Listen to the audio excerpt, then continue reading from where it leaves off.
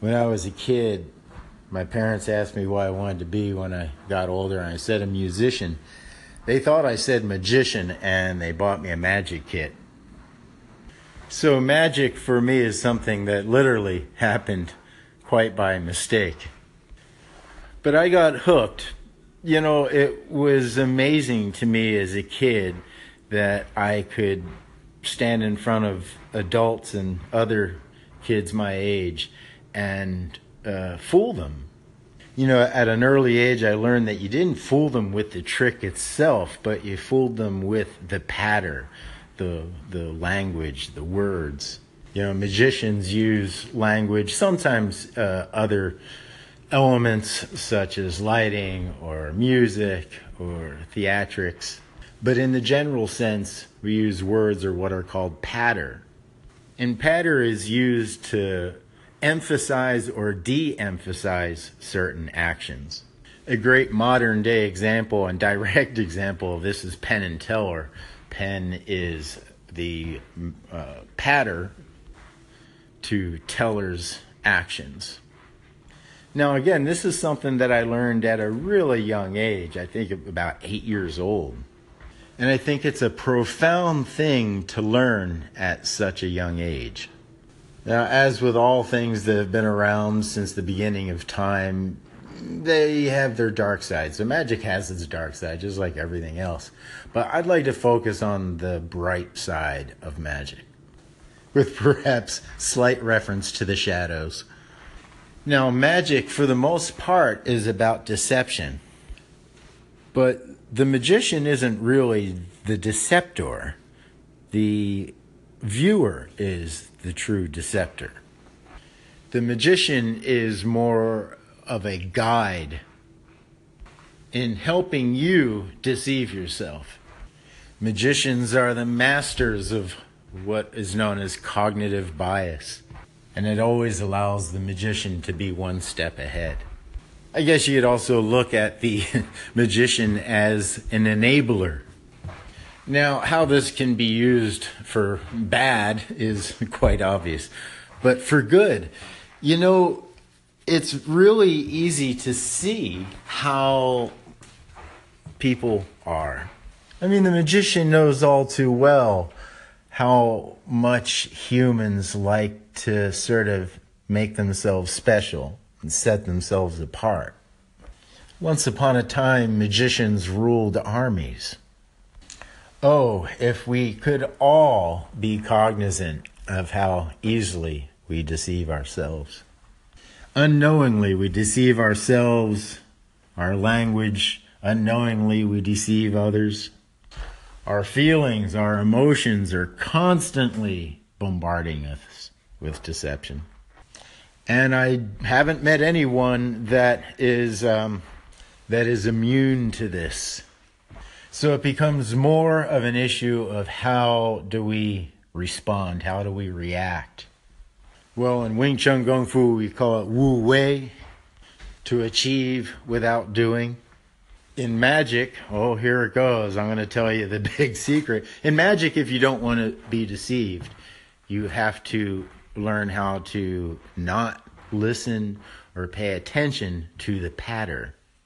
So for self-deception, same thing. You really have to learn how not to listen to the patter that's going on in your head. And if you can't do that, then you're going to miss the appropriate actions. In other words, you're going to miss what really happened. Or you're going to miss what's happening, or you're going to miss what's about to happen.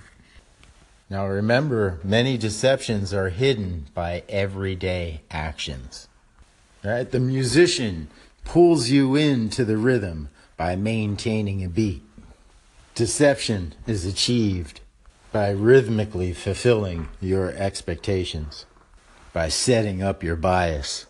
And anyone that thinks that they can listen to the patter and stay on top of the action hasn't watched the gorilla and the basketball video. For those of you that don't know, I'm talking about the original world famous awareness test from Daniel Simons and Christopher Chabris. I'll put a link to it in the title. Now, it really doesn't matter if you catch the trick or you can catch the trick or not. The main point is that your brain can't always be focusing on the trick and how the trick is done. And it's when the brain can no longer stop listening to the patter. And remember, this patter can be visual as well, so if the eye cannot stop doing what it does best, which is observing pattern. Get it? Pattern. When our brain is focused on the pattern, that's when the deception is made. That's not just how magicians do it, it's also how we do it. In fact, there's no different than how the magician does it. The magician just knows that that's how humans operate, so he capitalizes on that fact. The magician just enables the deceptive process that we're already constantly engaged in. You could even say the magician elevates or exponentiates the deception that you already maintain. We also can exponentiate deceptions that we maintain consciously or unconsciously. You see, that's what I mean. For an 8-year-old to get this, I think is somewhat exceptional. I'm definitely not the only 8-year-old to understand this, I'm sure. And in fact, I think that's the value of magic. I mean, if you are young and you truly can embrace magic, you're creating an amazing life skill. You're creating that experiential evidence of the inherent deceptive nature of us humans. I mean, really, when you understand this, it's hard to use the word humans. It's more like monkeys. I mean, we all are just the same monkey, all of us. But any one of us monkeys can sort of stand upright and attain the fruits of humanity, if you like. But I'm afraid our spines to this date are still mostly curved. And our biases heavily rooted in our animal behavior. My brain wants to go off on a tangent right now regarding conscious and unconscious manipulations, emotional manipulation. I think I'll have to save that for a future segment. But essentially, I'm seeing that correlation between the dick and the asshole, right? A dick begets an asshole, and an asshole begets a dick. I think the two together would cancel themselves out. I'm afraid this segment has lost its pragmatic edge. Okay, I need to say something constructive here.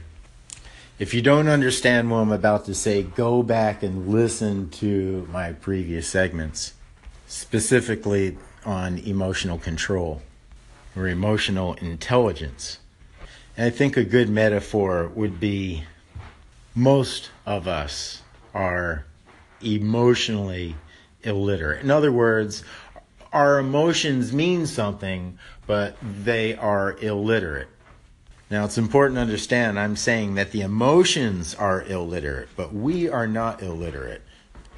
Through a lot of self-discovery, self-correction, we can learn what these emotions are actually trying to say to us. Again, through a lot of self-discovery, by helping each other out, we can be sensitive without being fragile. Allow each other to express the words, express the emotions without fear of an immediate action or reaction. So in closing, being a magician does not make you immune to the cognitive biases, but it does make it painfully obvious to see in others. And I gotta say, I'm impressed with my 8-year-old self, because it is really difficult to teach this concept to others. Thanks for listening. Integrity Radio.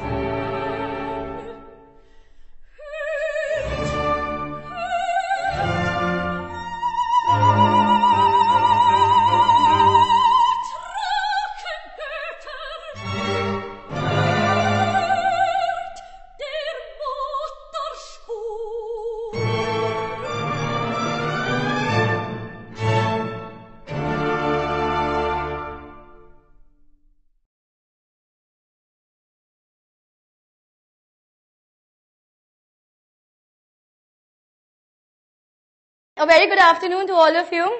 It's been a very entertaining session with all the music, and I'm going to start talking. Well, I had a very good time. Did you all have a good time? Yes. All those had a good time? I'm going to raise up their left hand. Guys, left hand. Okay. Now, when I say the word now, I want you to put your hand down.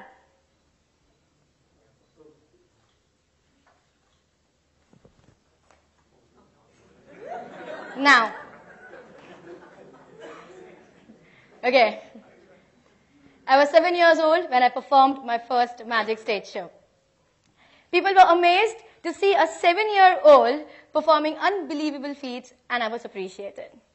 My team and I traveled to various cities across the country for my performances. Now, during my performances, during my travels, I noticed a lot of people appreciated magic as an art. They appreciated me as a magician, as an artist. But also, there were a large number of people of my audiences who considered me to be the reincarnation of some miraculous soul, or thought that I possessed some supernatural powers to do such unbelievable feats like flying in the air and levitating cars at such a tender age. They believed I could do anything by magic. I have actually got people coming up to me and asking me to solve their problems by magic. I have been asked to cure the sick. I have been, and even find the culprit of petty crimes. Yeah, honestly. So, I was like 10, 11 years old, and at that time, I used to be surprised and confused to hear such words. I used to explain to them that magic is an art form. It's not some supernatural power. Some would understand, others would deny the fact. It's a very serious thing that I have personally met and know people who have taken advantage of this blind faith of the innocent and have become self-proclaimed godmen or women. I have got many such incidences in my life. I was in Nasik, Maharashtra for a performance, and after my show, a middle-aged gentleman, very frail and weak, started up to me with great hope and belief and asked me to solve his numerous mental and physical illnesses through magic. He went on to put great emotional pressure of responsibility on me by saying that I was his last hope to live life. Now, not knowing what to do in a situation like that, all I did was I just magically made some water appear like this. I asked him to drink it, and he shall feel better. So, he drank. 10 minutes of uneasy silence. And then he says, I am feeling better. I was feeling better as well then. Listening to this, I caused some more water to appear and poured it into a matka, an earthen pot, give it to him, and in a doctor-like tone, I asked him to drink 2 sips of it every day. 2 sips in the morning and 2 sips before going to bed. I know it sounds quite funny and silly now, but this was all I could think of back then when I was like 13. A week later, I received a postcard from this person thanking me and saying that he's now feeling much better. I was surprised more than anyone else because I knew I had just given him plain water, like what he would drink every day. After this incident, it dawned on me that we are living in a country where people have great faith in superstitions. And along with my performances, I started working on removing such beliefs from society and making them realize that it's all in the mind. Yes. By the age of 15, I thought to pen down my views into black and white. My book was published. It was out. I wrote many more books after that. I started giving out lectures and talks. I started conducting seminars and workshops and corporate training. I opened my center, a mind nourishing clinic in Goa. During all this, I realized even highly educated people are trapped by their own belief system. And gradually I realized it's not just in India, but throughout the world. It's a very surprising thing which I have observed. It's a very, very, very important thing if you really give importance to it. It's about us. We believe in the power of the sun. We believe in the power of the moon. We believe in stars. We believe in the power of planets. We believe in rings and gemstones. We believe in black threads and red threads. We believe in the person coming on television and asking us to add an extra A in our name for success. We also believe in the person coming and telling us about our life, about our career, about our marriage. We believe in the stone kept at the junction and pray to it. We believe and worship animals. We believe in what is written about in our horoscope every morning in the newspaper. We believe in the tree outside our house, tie threads to it and make wishes. We believe in anything else. But we don't believe in ourselves. Surprising, isn't it? When I say such things, people come up to me or mail me claiming to have experienced supernatural phenomena. I mean, I've actually got this person who once came up to me and said, Suhani ma'am, although you don't believe in external powers, but I've experienced it myself. I'm like, okay, tell me. I was a very short-tempered person.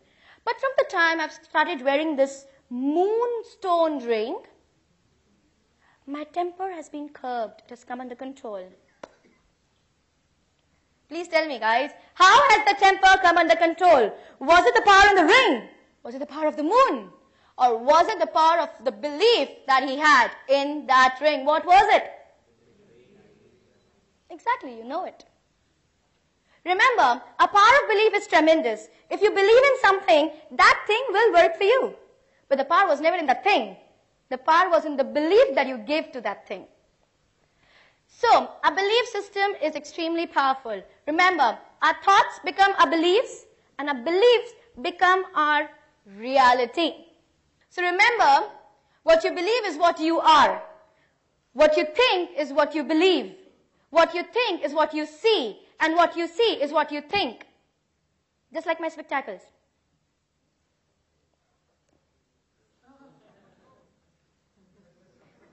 Just frames, no lenses. So as I said, it does not matter what the real reality is. If you think about something, your thoughts turn into your beliefs, and your beliefs automatically turn into your reality. And the same concept makes magic happen. Many people ask me, what is magic? I've been asked almost 40 times over here already. Now, I have many answers to that. Magic is an art. Magic is a game of words and misdirections. Magic is science. Yes. As you see in chemistry, can you show the next slide? As you see in chemistry, you will have studied chemistry. I have not been to school. I haven't studied chemistry, but I know magic. So, a chemical reaction causes the color to change. There is no magic in it. Nothing great about it. You know the chemical compositions, you know the color. But just for a moment, imagine you do not recognize them as chemicals. They are plain liquids. Now if you mix them, the color changes. Magic. The same is with technology. A press of a button here causes the television to start over there. Or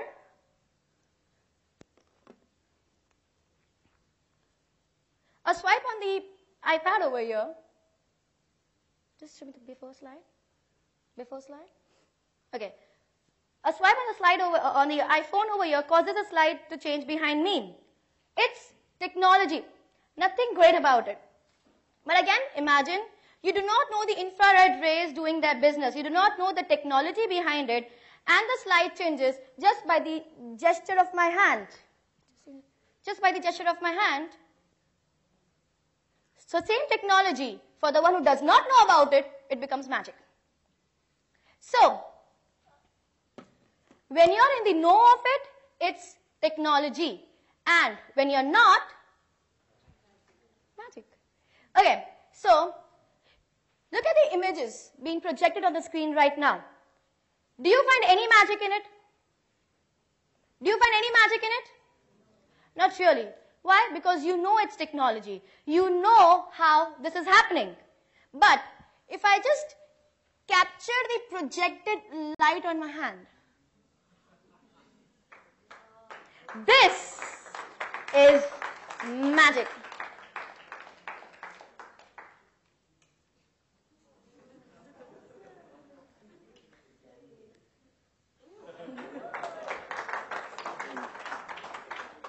So,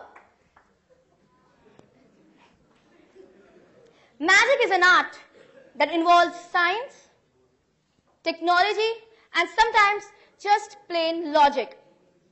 And a magician is the one who uses all this in an illusory manner to entertain the audiences. Yes, a magician entertains the audiences by staging tricks or creating illusions of seemingly impossible or supernatural feats by natural means. You can call these acts as magic tricks, effects, or illusions, whatever you want. However, I believe that a better magician is the one who plays with the minds of the audiences, because it is there where the real magic happens. Because we as magicians, we only perform acts. Your mind turns it into magic. Yes, magicians create situations that turn into magic into the minds of the audiences, just like the optical illusion. It's an optical illusion. It's just an image, but the illusion is created by your mind. No one is doing anything. Your mind creates the illusion out of it. So, it's like your thoughts create your reality, and the one who understands that and manipulates audiences' thoughts to change their reality and make them believe in the impossible is the true magician. I'll show you how. I've got two things out here. I have an iPod and a pencil. And I'm going to disappear. Disappear? What do you want me to disappear? And I'm going to make the iPod disappear. Watch very carefully. 1, 2, 3. Oops. The pencil disappeared. Not really. Right now, I just made your mind believe that the pencil has disappeared to create magic. But ideally, it is right here.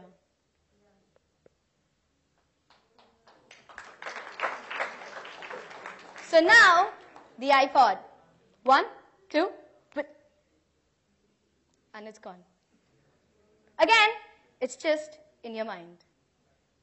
So remember, your thoughts create your reality. Your thoughts become your beliefs, and your beliefs become your reality. Yet the power of our belief is tremendous. So, believe in yourself. Thank you.